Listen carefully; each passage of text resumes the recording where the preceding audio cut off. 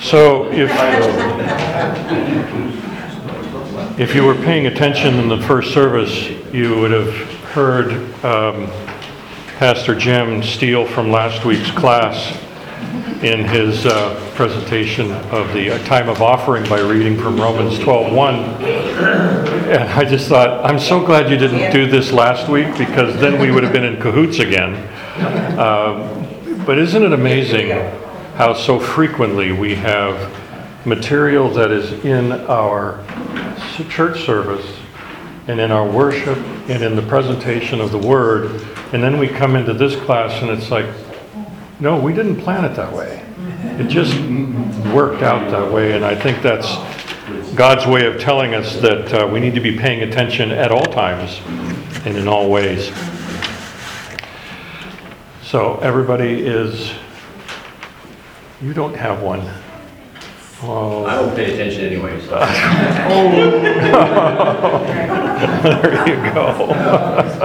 Oh, look at this. We have a giving soul. Whole thing.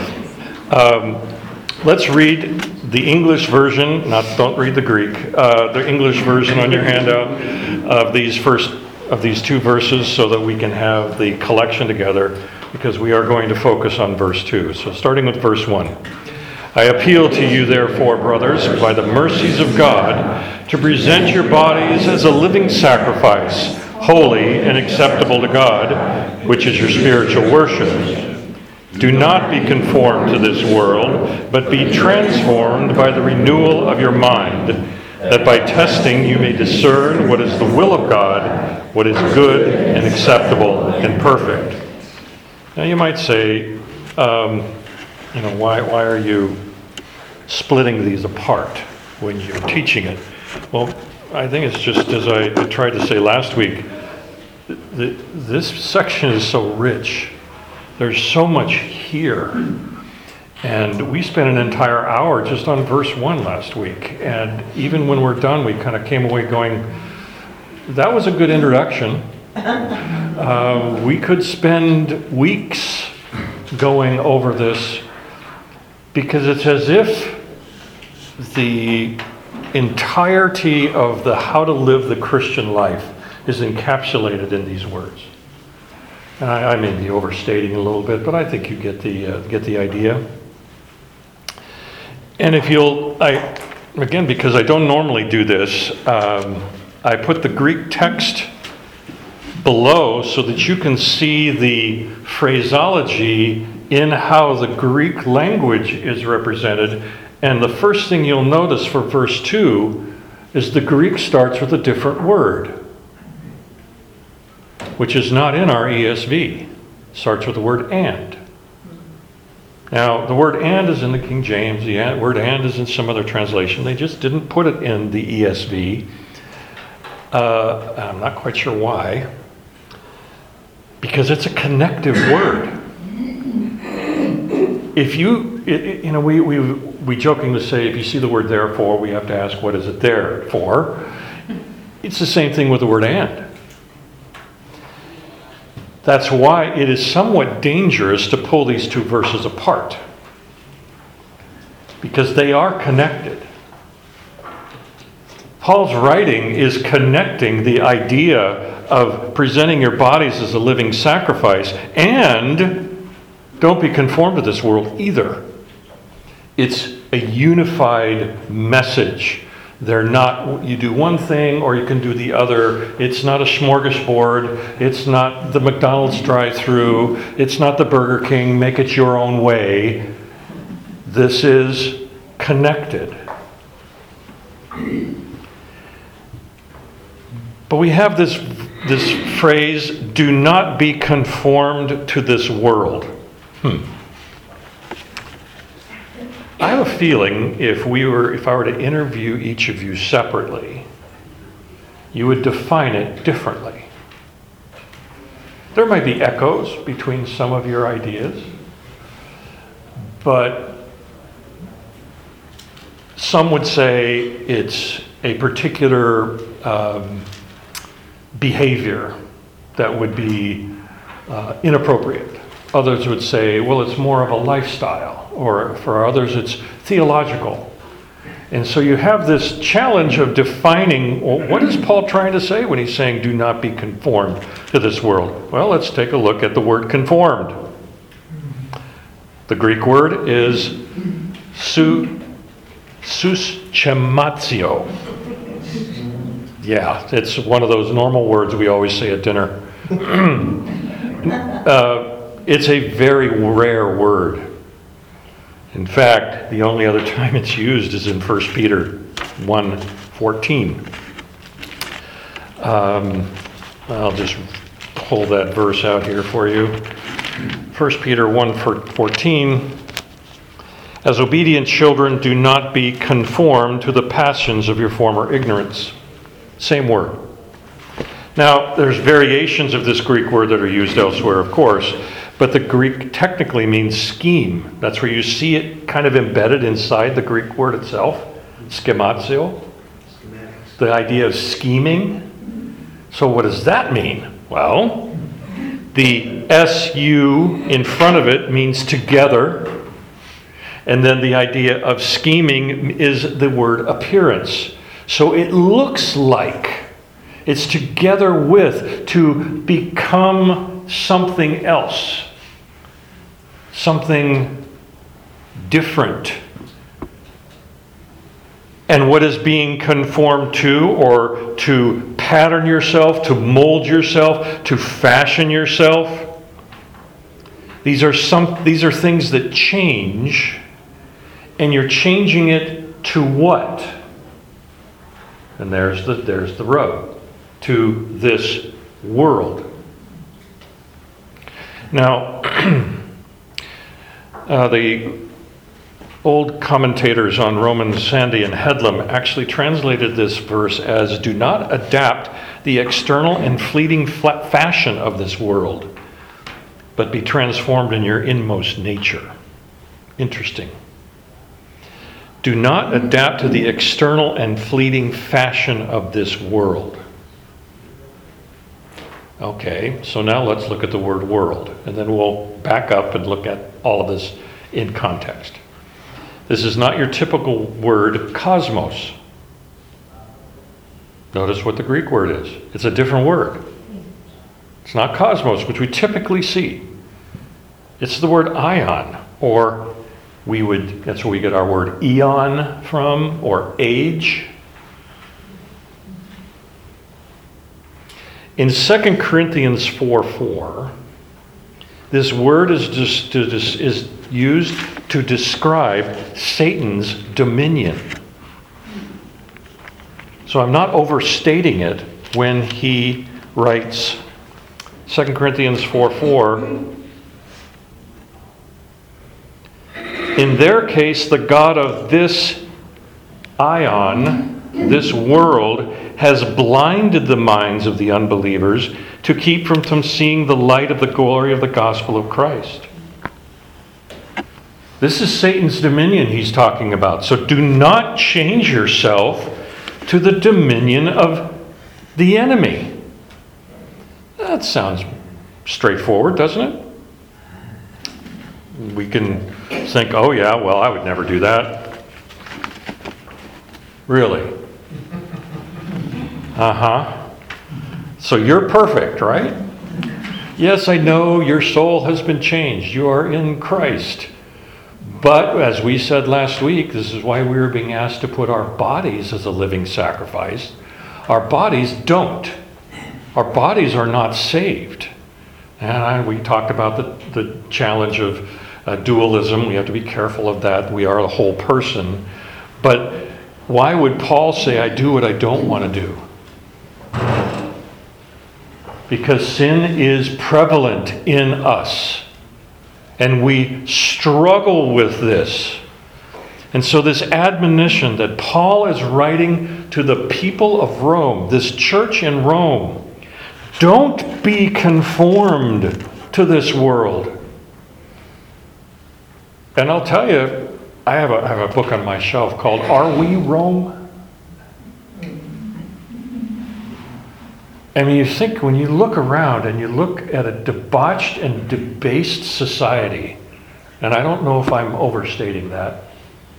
I don't think I am. Understating. I'm understating it, okay. A debauched and debased society. And to think of Paul writing this, where was he? Where was Paul when he wrote this? Do you remember? What city was he in? He was in Corinth. He's in Corinth. And he's sitting in Corinth, and if you've ever been there, you can still see the pagan temple up on the top of the hill that had the temple prostitutes. He writes to the people in Rome, they just have to walk out in the street and go, okay, yeah. I guess our lifestyle would be a contrast to what we see every day. And Paul he said, I urge you therefore, in the verse 1, please think about this. Don't be conformed to this ion.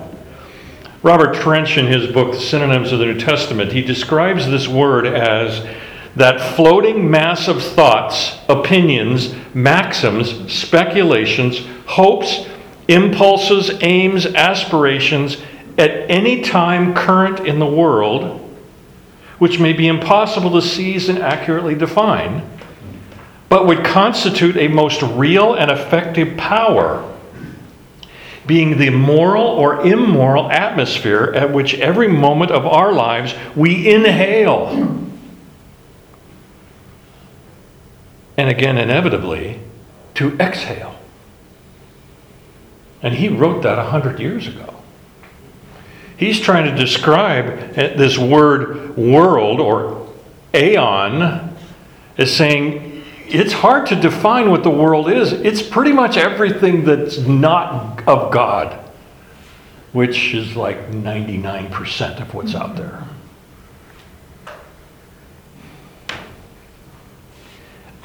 Our world, and I'm going to quote from another writer, our age is self-centered, self-pleasing, self-indulgent, self-concerned, and indifferent to others. The prevailing popular thinking and culture is a continual rebellion against God and His authority and seeks to conform all the world's inhabitants into its godless worldview. And this worldview impregnates all of mankind, molding, corrupting, degrading, and the process affecting all culture and every institution. Boy, do I sound like a fundamentalist. Good. I sound like what's in the Scripture. Paul isn't playing around here. He's not saying,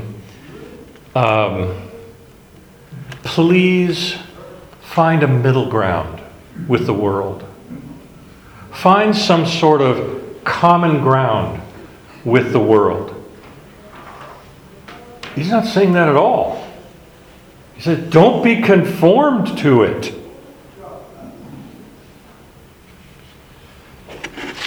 H.A. Ironside, another great commentator from a long time ago, he says the entire world system is summed up in 3 terms: lust of the flesh, lust of the eyes, and pride of possessions.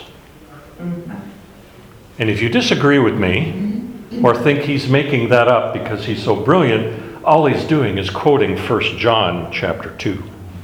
1 John 2 says, do not love the world or the things in the world. If anyone loves the world, the love of the Father is not in him. For all that is in the world, the desires of the flesh, the desires of the eyes, and pride in possessions, is not from the Father, but is from the world. And I'm going to digress here, but when we have a culture that is enormously obsessed with sex, and any deviation or anything that says you can't do that, the world says, well, you're just not tolerant. No, I'm not. I'm not tolerant. And nor should we. Yeah, there's some times when the culture is now gaining increasing power, there can be consequence for standing up against it. We see this regularly now with certain teachers or certain people that have their jobs taken away or other things that relate to that. And it's not just politics. We're talking morality and culture, taking a cultural stand based on our faith. It is not an uncommon cliche. In fact, I found it written in the back of my Bible. And I don't even remember when I wrote it down. But the question is, are you a thermometer or a thermostat?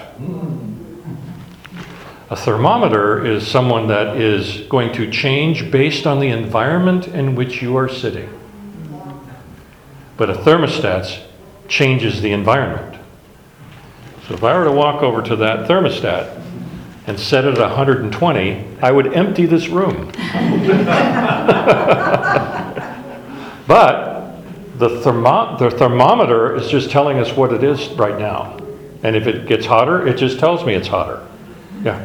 I just recently listened to a podcast on art history, and it was saying that at the beginning, that the art of the church actually influenced the culture and how the art was, how things were portrayed in the culture. But during the Renaissance, a change happened, and the art of the culture began to influence the art in the church. Yes. And a lot of it was suddenly you saw people's body parts in holy, things. Holy settings. Yeah, that you never would see legs or other things, that suddenly they were in there in positions that, as you look at it now, you go, oh yeah, I never saw that before. Now I can see what he's talking about, Yeah. Culture. We just don't realize until we actually start thinking about it, how culture influences even our language, how we interact with each other, and our conversation, and what we consume, either physically or mentally. Another way of looking at it is many Christians are chameleons. They're very lizard-like, and are not very pretty to look at. But if you put them in front of a white board, they disappear. They just change their color to match the environment. So they won't be threatened. And they won't be prey. And then that's not P-R-A-Y. Charles Spurgeon put it this way. He said, a little thorn can make a rather big blister. And if you let that little thing into your shoe, you will end up not being able to walk. And it could become infected. And they might have to amputate. I mean, it's that kind of a wild metaphor. But then he went on in another section. He said, when Satan can't catch us with a big sin, he'll try a little one. And it doesn't matter to him what bait he uses, as long as he catches the fish. What a vivid picture. Because the bait might be different for each one of us in this room. And so he doesn't care what the bait is. He's got a lot of things to choose from. His tackle box is overflowing with options. And he doesn't care as long as he gets the fish. So in my typical over-researching, I came across something. I said, no, there's no way. That doesn't exist. Did you know there's such a thing as square watermelons? Yes. You've heard of this? I mean, I went, no, that can't be true. That's got to be a myth. So, yes, I looked it up and I read rather extensively on square watermelons that have come out of Japan starting around 12, 13 years ago. And they take the watermelon seedlings and they put them inside tempered glass cubes and then grow them. Why? Easier to ship. I mean, think about it. You can fit more watermelons because they're all in the right, cube shape that will fit in the truck. Okay, the problem is they're not edible. Oh, really? Yeah, they actually harvest them early, and inside the fruit is yellow. Oh, yes. Because if they let it ripen too far, then it gets all squishy and it's a mess. So they actually stop its growth at a certain point, and then they spray them, and they become decorations. Oh, Certain of these things are so popular, they can cost as much as $200 US.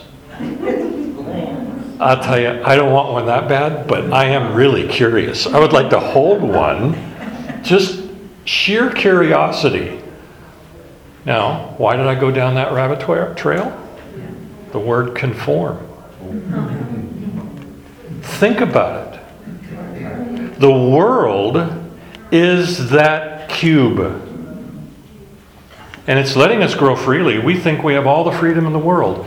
And then after a while, we are in the shape that the world wants us to be.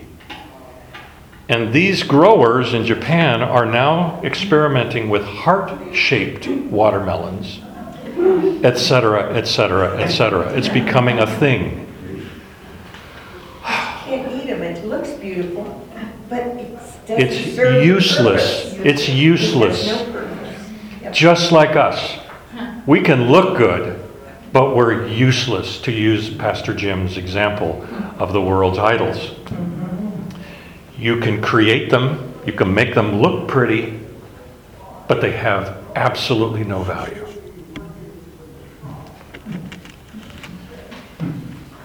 So we've heard the phrase, you need to be in the world but not of it. Okay, we kind of think, all right, well, I can come up with my parameters. But I came across this phrase.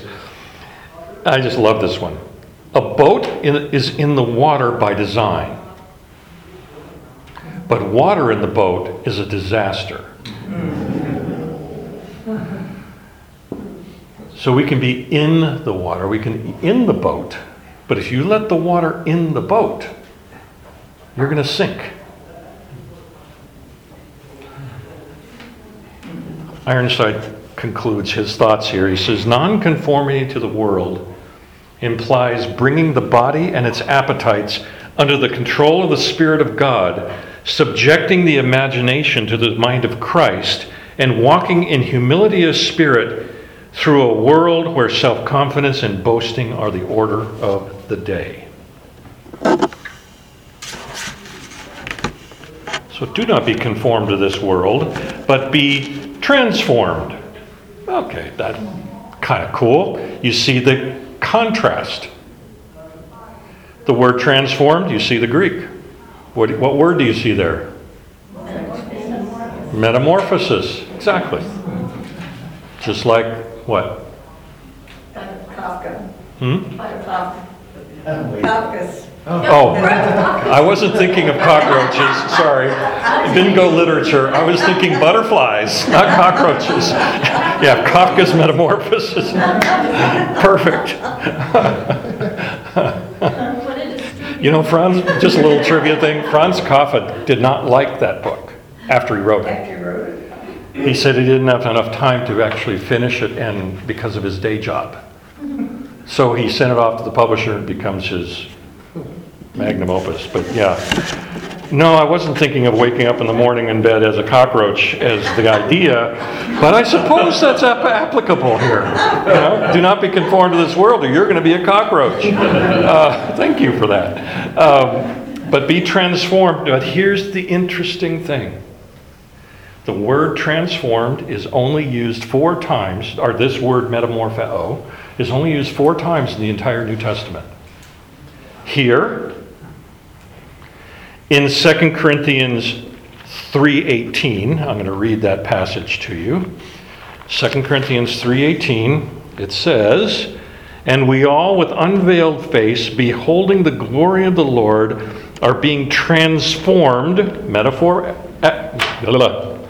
metaphoreo, into the same image from one degree of glory to the other, for this comes from the Lord who is the Spirit.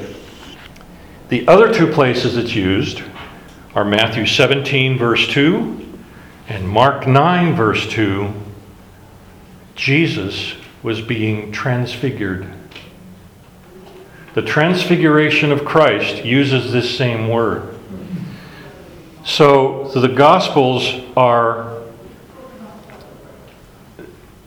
the story of Christ's life written from Matthew, Mark, Luke, and John's intent and perspective. You have Matthew and Mark talking about the transfiguration. Then Paul comes along and he uses, remember he wrote 2 Corinthians before he wrote Romans. So he uses that word, and then he comes to here and he says, don't be conformed, but be transformed. Now, here's another way of looking at it. To be conformed is to let something from the outside shape you. Like the square watermelon. I never thought I would ever say that phrase in my life. But anyway, outside is conforming you. Don't let the world conform you. But to be transformed is from inside out. The Spirit transformation in us to be changed in appearance from one thing to another. 2 Corinthians 5:17, if any man be in Christ, he's a new creation. The old has passed away and the new has come. If you want a visual, the word transformation or transfiguration or metaphor is not here. But in Mark 5, you have the healing of the demoniac by Jesus, the Gadarenes demoniac. So when Jesus lands, the demoniac comes out of the caves and he starts yelling and screaming and is very violent. And so he exorcises the demons from him into the pigs. The pigs go jumping off the cliff. The people of the town are not happy because they just saw dinner run off the cliff. And they're annoyed. So they come to Jesus pretty much saying, can you leave? But when they get there, it says in Mark 5 that the demoniac was sitting at the fire with Jesus, fully clothed and in his right mind, and they were afraid. The power of God had transformed someone. Transformed someone they couldn't conform. He transformed someone they couldn't conform. They couldn't conform him. They couldn't change. They tried to chain the guy up. Yeah. And in Matthew, there's more than one. But there's only one that speaks. And then we only have one that has actually seen. What an incredible picture. Probably the most vivid one that I can think of, at least when I was studying this. So, what's the best way to erase this board? Should I squirt it first? Just turn it around. Just turn it around? That's right. Ooh, good idea. But it should just Good flip. idea. Because last week it was all about smearing. It was not about erasing. Okay. Good idea. Here's something you can write down on the back of your handout. And it plays around with our words here a little bit. So God says, I am going to form man in my image. The devil says, I will deform man by sin. The world says, I will conform in our image.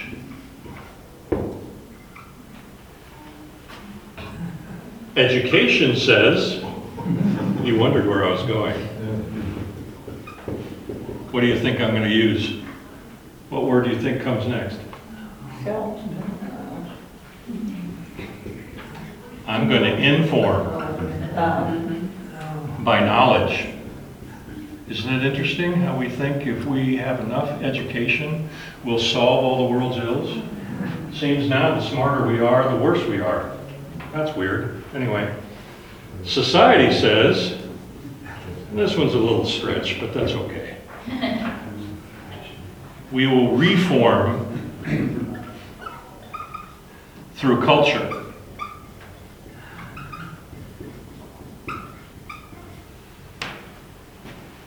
And then only Christ says, I will transform by grace. Isn't it interesting how everything about the world, from the world, is completely antithetical to God's message? Pastor Alexander McLaren put it this way. He said, transformation is no sudden thing. Though the revolution that underlies it may be instantaneous, the working out of the new motives, the working in of the new power, is no mere work of a moment. It is a lifelong task till the lump is leavened. Michelangelo used to say that a sculpture is affected by removing its parts, as if the statue is somehow hidden in the marble block. We have, day by day, to work at the task of removing the superfluities that mask its outlines, sometimes with a heavy mallet and a hard blow and a broad chisel, and we take away huge chunks. Sometimes with fine tools and delicate touches to remove a grain or two of powdered dust from the sparkling block, but always to seek more and more by patient, slow toil to conform ourselves to that serene type of all perfectness that we have learned to love in Jesus Christ. Remember, this transformation is no magic change effected while you sleep. It's a commandment which we have to brace ourselves to perform day by day to set ourselves to the task of more completely assimilating ourselves to our Lord. It comes with a solemn question for us at the end of the day: am I more like Christ today than I was yesterday? And so, he says, be transformed by what? By the renewal of the mind. Interesting. So, in the Old Testament, there's a lot of talk about the changing of the heart, but not a lot of talk about the changing of the mind. Am I correct? Somewhat. Depends how you define heart. It depends on how you find heart, because in their mind that was the center of the soul. We, the Greek, the center is here. So this language is the language of this time that would make more sense to the hearer, saying, renew the mind, anakainosis. There are two Greek words for new. There is neos, which is to be new at an appointed time, like a new shoe coming off of the assembly line. But then there is kainos, which is the word here, is new in character and nature. Means it has been transformed. It has been renewed. Interestingly enough, you don't renew something that's never existed before. You already have truth, but we need to be reminded and renewed. We just had communion, a remembrance, because we forget. A renewal because we let it slide, we let it slack. The world seeks to change your mind with outside pressure, the conformity. So another rabbit trail I went down way too far was the idea of crushing an egg with your hand. If you take the egg, top and bottom, and put it in your hand and try to crush it with the tip of your fingers and the bottom of the heel of your hand, you can't do it. I don't care if you're the strongest man in the world. You can't do it. It is physically impossible to crush an egg, one of the most fragile things. Of course, don't try it now. It costs you way too much money. It's just, I'm watching these videos and going, these had to have made a long time ago. Yes, I watched YouTube videos of people trying to crush eggs with their hands, and you get this big, beefy guy going, what in the world? Is this magic? You turn it on its side, and I imagine when you go to cook an egg, you don't try to crack it at its top, do you? You crack it on its side so you can open it up. The outside pressure can crush you. It can conform you to its way.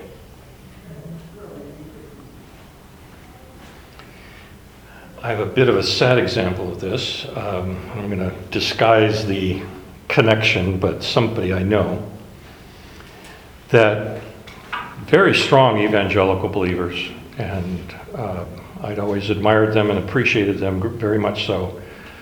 But I was in a conversation with them on the phone and found that they had completely changed their mind related to gay marriage and to the whole issue of homosexuality and is a lifestyle and its relation to Christianity even. Completely changed their minds because their daughter had come out as gay. And they let the daughter's will change and conform their mind away from what they had believed for 55 years. And I looked at that and I just went, oh. You know, on one level, you can understand the connection because of the family and the child and all of that. And you want to say, and I don't have a great answer here for this, but you want to say you can't necessarily cut them off, but you also can't endorse it and then come to me and say, I need to change my mind, which is what they were doing in that phone call. Their pressure was for me saying I was wrong and that I needed to rethink my position on this issue. And I had to say, no, we can't work together if that's your position. I can't represent your work because I can't be associated with that position. That's not easy. But this is how the world works. It's, you know, that plink, plink, plink, until you open the window and go, who's throwing rocks at me? And they got you. So you have the various questions. I got another handout here, so I'm going to make you run around the room quick. Pressure's on. Make it fast.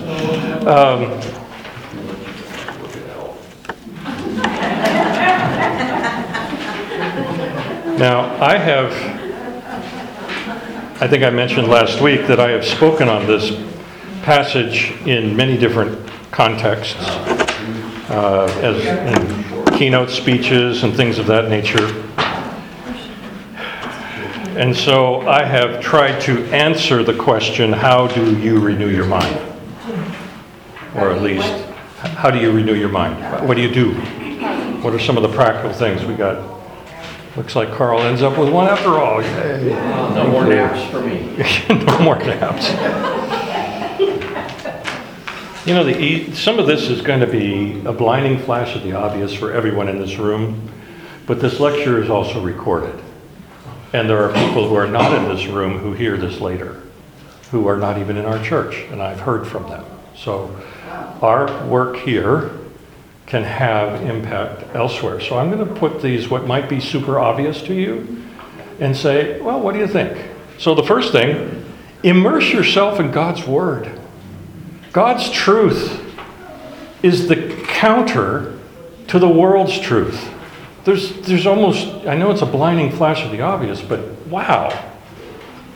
Vance Havner put it this way. He said, the power of God's Word to renew the minds, because the storehouse of God's Word was never meant for mere scrutiny, or even primarily for study, but for sustenance. It's not simply a collection of fine proverbs and noble teachings for people to admire and quote as they do Shakespeare. The Bible is a ration for the soul, a resource for the spirit, a treasure for the inner man. Its goods exhibited upon every page are ours, and they have no business merely moving respectfully amongst them and coming away none the richer. So as I did last week with the verse 1 of Romans, I took verse 2 of Romans and collected, as you can see on the bottom of the page, God's Word on this topic. And I am going to read it to you so that we can have this together, hearing God's Word related to how to be transformed by the renewing of the mind. Do not be conformed to this world, but be transformed by the renewal of your mind, that by testing you may discern what is the will of God, what is good, acceptable, and perfect. Set your minds on things that are above, not on things that are on earth. Have this mind among yourselves, which is yours in Christ Jesus. For who's understood the mind of the Lord so as to instruct him? But we have the mind of Christ. For to set the mind on the flesh is death, but to set the mind on the Spirit is life and peace. For the mind that is set on the flesh is hostile to God, for it doesn't submit to God's law. Indeed, it cannot. Those who are in the flesh cannot please God. You, however, are not in the flesh, but in the Spirit, if in fact the Spirit of God dwells in you. Therefore, preparing your minds for action and being sober-minded, set your hope fully on the grace that will be brought to you at the revelation of Jesus Christ. We destroy arguments and every lofty opinion raised against the knowledge of God and take every thought captive to obey Christ. So we do not lose heart. Though our outer self is wasting away, our inner self is being renewed day by day. Put off your old self, which belongs to your former manner of life and is corrupt through deceitful desires, and to be renewed in the spirit of your minds, and to put on the new self, created after the likeness of God in true righteousness and holiness. Blessed is the man who walks not in the counsel of the wicked, nor stands in the way of sinners, nor sits at the seat of scoffers. But his delight is in the law of the Lord, and on his law he meditates day and night. This book of the law shall not depart from your mouth, and you shall meditate on it day and night, so that you may be careful to do according to all that is written in it. For then you will make your way prosperous, and then you will have good success. Trust in the Lord with all your heart, and lean not on your own understanding. In all your ways acknowledge him, and he will direct your paths, and you will know the truth, and the truth will set you free. Finally, brothers, whatever is true, whatever is honorable, whatever is just, whatever is pure, whatever is lovely, whatever is commendable, if there is any excellence, if there is anything worthy of praise, think on these things. May you take this meditation and use it in your own time, just like last week's. The Word is so rich and so full. Another thing I say, how do you renew your mind? And of course, because I'm in the publishing business, I can't help myself but to say, read. As I wrote here, Read things that make you glad and read things that make you mad. If it makes you mad and you don't know why, figure it out. Have an answer. Because this world is desperate for answers. Sometimes people just say things just to get a rise out of you. And if all you do is, get red-faced and steamed, they just dismiss your anger. But if you have an answer, isn't that a scriptural thing? Have it be prepared with an answer. Mm-hmm. So here's a little statistic for you. The average American spends at least 608 hours a year on social media. Or 1,642 hours a year watching television. That's about 3 hours a day, by the way, in case you're wondering where the math comes from. Or you could spend 417 hours reading.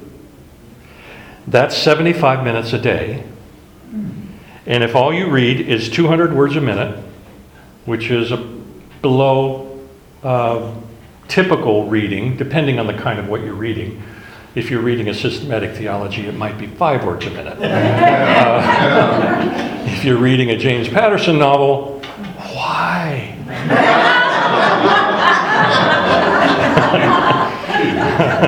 Gotcha. Okay. But 75 minutes a day, 200 words a minute is 100 books a year. 2 a week. Believe it or not, you can read 100 books a year if you're just reading consistently.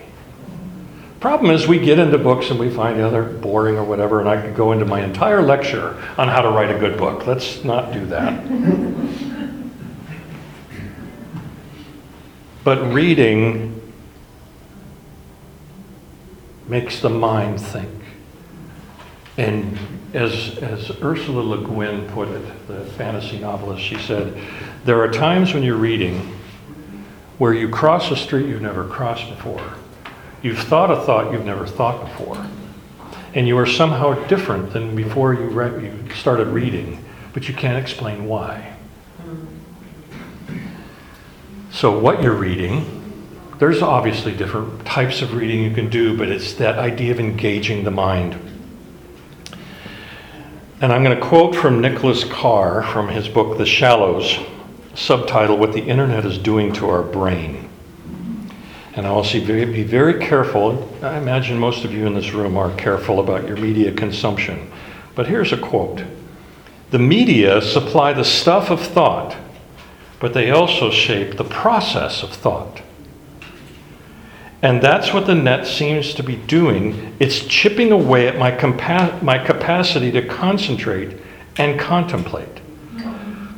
Whether I'm online or not, my mind now expects to be taken in information the way the net distributes it, in a swift moving stream of particles. Attention span, slower and slower. They say for many of our youth, they have a shorter attention span than a goldfish, which is approximately 7 seconds. And that's been taught with goldfish. That's why you put one castle inside a goldfish bowl. The goldfish go, ooh, castle. Ooh, castle. Ooh, castle. It doesn't remember there's a castle in his house. I'm being facetious, but you get my point. So lastly, here's the interesting thing. Don't be conformed to this world, but be transformed by the renewal of your mind. Why? That by testing you may discern what is the will of God, what is good, acceptable, and perfect. Not before. You're lost. You're ping-ponging around, going, I don't know what to do next. Well, if your mind is renewed in Christ, and you are transformed for His glory, this is the reward of the transfigured life. As McLaren put it, you then know beyond doubt what you ought to do, and knowing, do it. This seems to me to be heaven on earth. An increased power of perceiving instinctively and surely. When you take away the magnetic metal from a compass, it snaps to true north. And we are that compass where we're, whatever's close to us, we go, ooh, wow, look at that. Whoa, I really want that. And then, oh, wow, ooh, that's shiny. I really want that. And you start pursuing that. You take all the way, true north. It's clear. And you can test it. You can prove it. You have the ability to do so. This is the reward of the transfigured life. But it's not easy. It takes commitment. It's a lifelong thing. They call it sanctification. This whole idea that we are in this as a journey. We have to be careful we don't start turning this into legalism and all sorts of other deviations. I think more so we set our foundation on what it means to be a transformed believer in Christ. And everything else starts to make sense. And here's the beauty of it. Next week, we're doing Romans 12, verses 3 through 8, which even more so brings in the power of the Holy Spirit into this equation, because if you notice, the Spirit has not been mentioned in verses 1 and 2. It's not that it's been forgotten. It's just he expounds on it in much more depth, and that's what we get to do next week.